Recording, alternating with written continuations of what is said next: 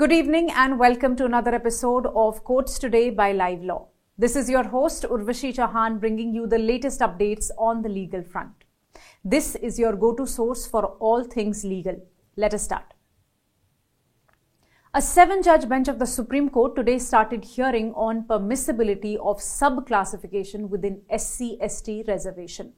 The bench led by CJI D.Y. Chandrachud also comprises Justices B.R. Gawai, Vikram Nath, Bela M. Trivedi, Pankaj Mittal, Manoj Mishra and Satish Chandra Sharma. The matter was referred to a 7-judge bench by a 5-judge bench in 2020 in the case State of Punjab versus Devinder Singh. The 5-judge bench had then observed that the judgment of the coordinate bench in another case, that is E.V. Chennaiya versus State of Andhra Pradesh, was required to be reconsidered. The E.V. Chennaiya case had held that all the castes in the presidential order under Article 341 of the Constitution formed one class of homogeneous group and the same could not be further subdivided.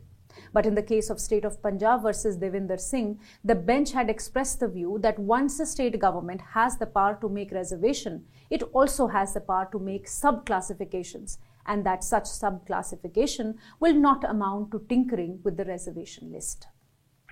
The bench had also opined that E.V. Chennaiya did not correctly apply the decision of Indra Sohne case. That in Indra Sohne, it was held that it is permissible to make sub-classification within socially and educationally backward classes. The bench had added that the same would be applicable for scheduled castes and scheduled tribes, as they admittedly fall under Article 16. Advocate General for the State of Punjab today began by explaining that reservation was not an act of benevolence by the entitled to the needy. If at all, it is the compensation for centuries of oppression. He mentioned Section 4, Clause 5 of the Punjab Scheduled Castes and Backward Classes Reservation in Services Act of 2006, saying that it provides that 50% of the vacancies of the quota reserved for SC in direct recruitment shall be offered to Balmikis and Mazhabi Sikhs, if available, as a first preference from amongst the scheduled castes. He said this reservation was limited to 50% and was implemented on a preferential basis. That it was not an act of exclusion but an act of inclusion of those who were the most backward of the backward to bring them, if not at par, at least up from where they stood. Further, Advocate Shahadan Farasat made his submissions and said that Chennaiya judgment was internally contradicted because it said that Article 341 was solely for the purpose of reservation alone. That Article 342A has been introduced in the Constitution and that, read with the judgment in another case of Jayashree Patil, completely negates the fundamental logic of the Chennaiya judgment. He concluded for today by citing Gandhi's talisman in NCERT textbooks, that is, whatever we do, we should think for the weakest person. He said the state in the present case should think for the weakest person. In an important update, the Allahabad High Court today directed the parties to suit concerning the Gyanvapi Mosque Vyasji Tehkhana dispute to avoid making public statements or speaking to the media about the case till the matter is sub judice. With this, the court also adjourned the hearing in the matter till tomorrow. Justice Rohit Ranjan Agarwal said so while hearing a plea filed by the Gyanvapi Mosque Committee challenging 31st January order of the Varanasi court permitting Hindu parties to perform puja in the southern cellar of the Gyanvapi Mosque. Appearing for the Mosque Committee, Senior Counsel S.F.A. Naqvi submitted that by passing the impugned order, the district judge had virtually allowed the final relief of the plaintiff seeking worshipping rights. He also called into question the promptness and urgency shown by the district magistrate in executing the order of the district judge by swiftly clearing the area and facilitating arrangements for puja rituals within the Tehkhana. It was also contended that no puja was ever performed by any member of the Vyas family at the Tehkhana before 1993, and that in the suit there was no mention of the fact that they were in possession of a cellar. On the other hand, appearing for the original plaintiff, Advocate Vishnu Shankar Jain primarily argued that the Mosque Committee had not challenged the 17th January order of the Varanasi court, wherein the district magistrate was appointed as a receiver of the property. The hearing in the matter will continue tomorrow. Stay tuned. In a plea challenging the premature release of former Bihar MP Anand Mohan in a case against mob lynching of a district magistrate in 1994, the Supreme Court today directed that Mohan shall immediately deposit his passport with the local police station and report there on a fortnight basis. The bench comprising Justices Suryakant and K.V. Vishwanathan passed the order in view of information placed on record by the petitioner pertaining to Mohan's involvement in other cases. The petition has been moved by Uma Krishnaiah, widow of District Magistrate G. Krishnaiah, who was killed in an attack in 1994 by a mob led by Mohan.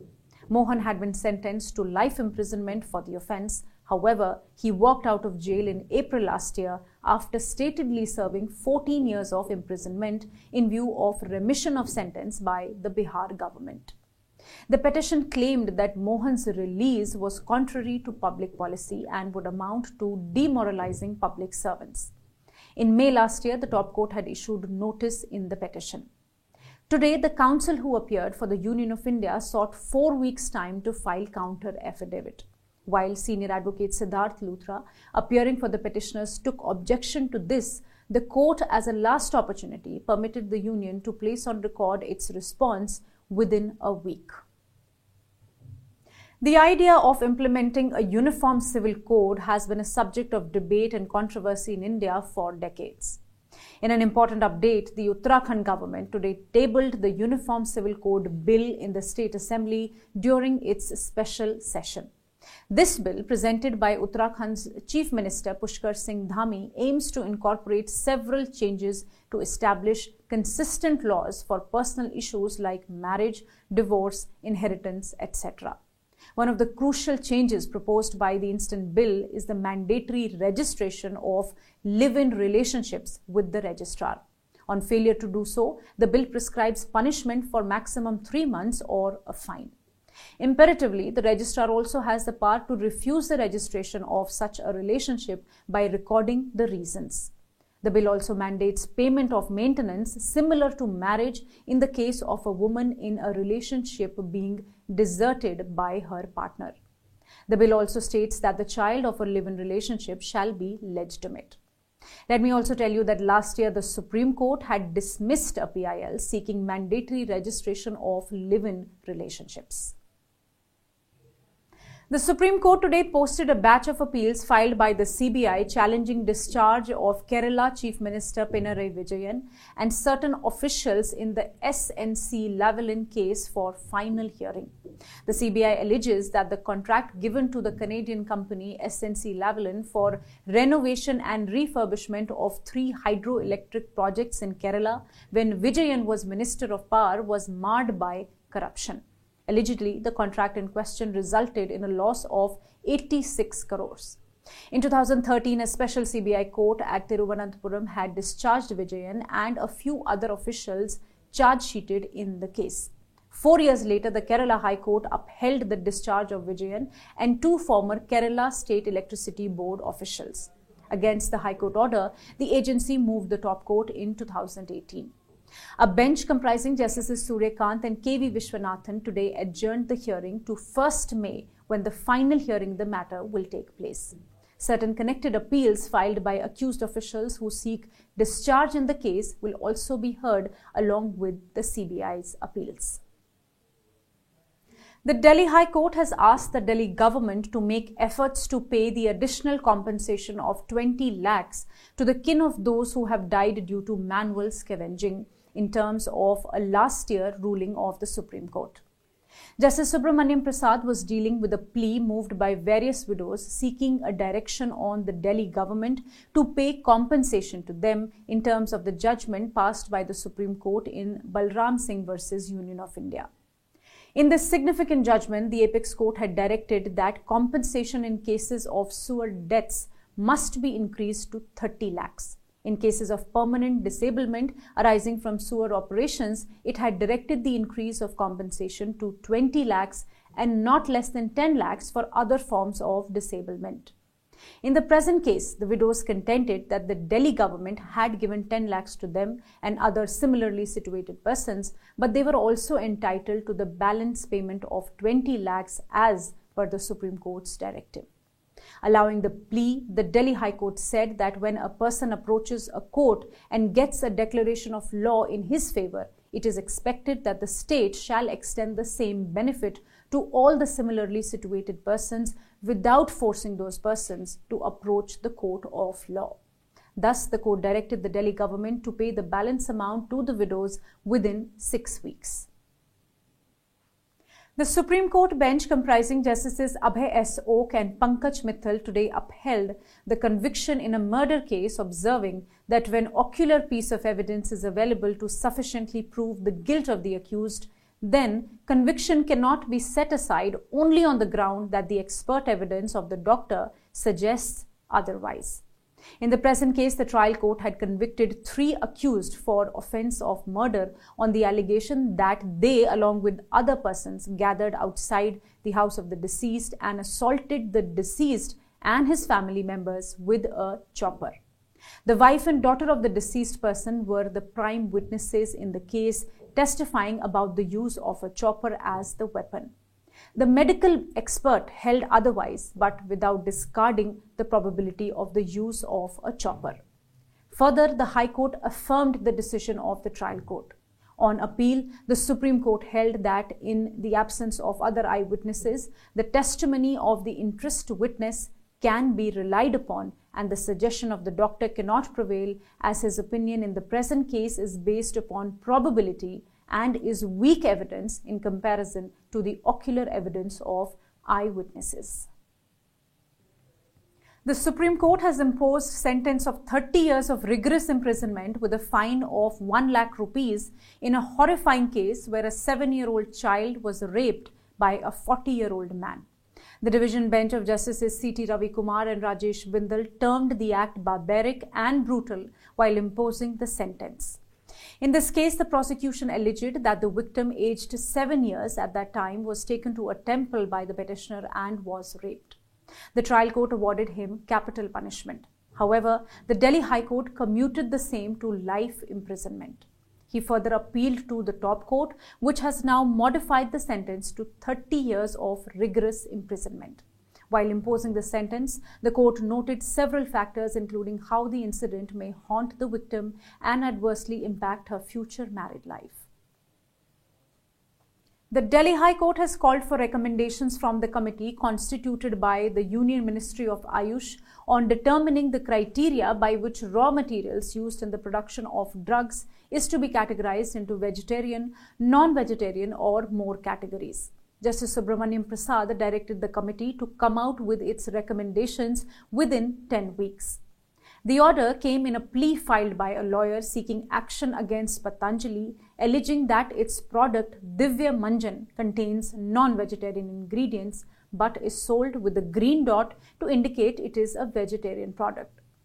He alleged that Patanjali was misleading the public by misrepresenting the product and thus sought action against it for hurting religious sentiments and cheating the customers. Earlier, the petitioner had made a complaint to the Ministry of Ayush on the issue. In its response, the ministry had said that there was no provision to mention any sign or mark to show that the product contains non-vegetarian products under the labeling provision of Drugs and Cosmetics Rules of 1945. The ministry had added that the interpretation of categorizing veg or non-veg depends on various religious, ethical and regional consideration. While disposing of the plea today, the court has directed the committee to give its recommendations within a period of 10 weeks. And lastly, the Attorney General for India has filed a written note in the suit filed by State of Kerala against Union of India over limits imposed on borrowing capacities. In December, the State of Kerala had filed an original suit in the Supreme Court against Union of India for lowering the borrowing limit of the state, which it said could potentially lead to a grave financial crisis in the state. It also mentioned that Union's interference by imposition of a borrowing ceiling violates the principles of fiscal federalism. Now, the Attorney General R. Venkata Ramani in his note has stressed that public finance management is a national issue, that if state indulges in reckless borrowing to finance unproductive expenditure or poorly targeted subsidies, it will crowd out private borrowing from the market. He stated that all states require permission of centre to borrow from any source. While giving this permission, the centre keeps in mind the overall objectives of macroeconomic stability of the country as a whole and fixes a borrowing limit for the state seeking its permission. And that borrowing limits of states are fixed in a non-discriminatory and transparent manner, guided by the recommendations of the Finance Commission. Thank you for watching. If you wish to know more details about the cases I mentioned here, you can visit our website at www.livelaw.in. Stay ahead with quick legal updates only on Live Law. Do not forget to like, share and subscribe and support us. You can also support us by donating through the thanks button at the bottom of our videos or consider becoming a member at just 89 rupees per month.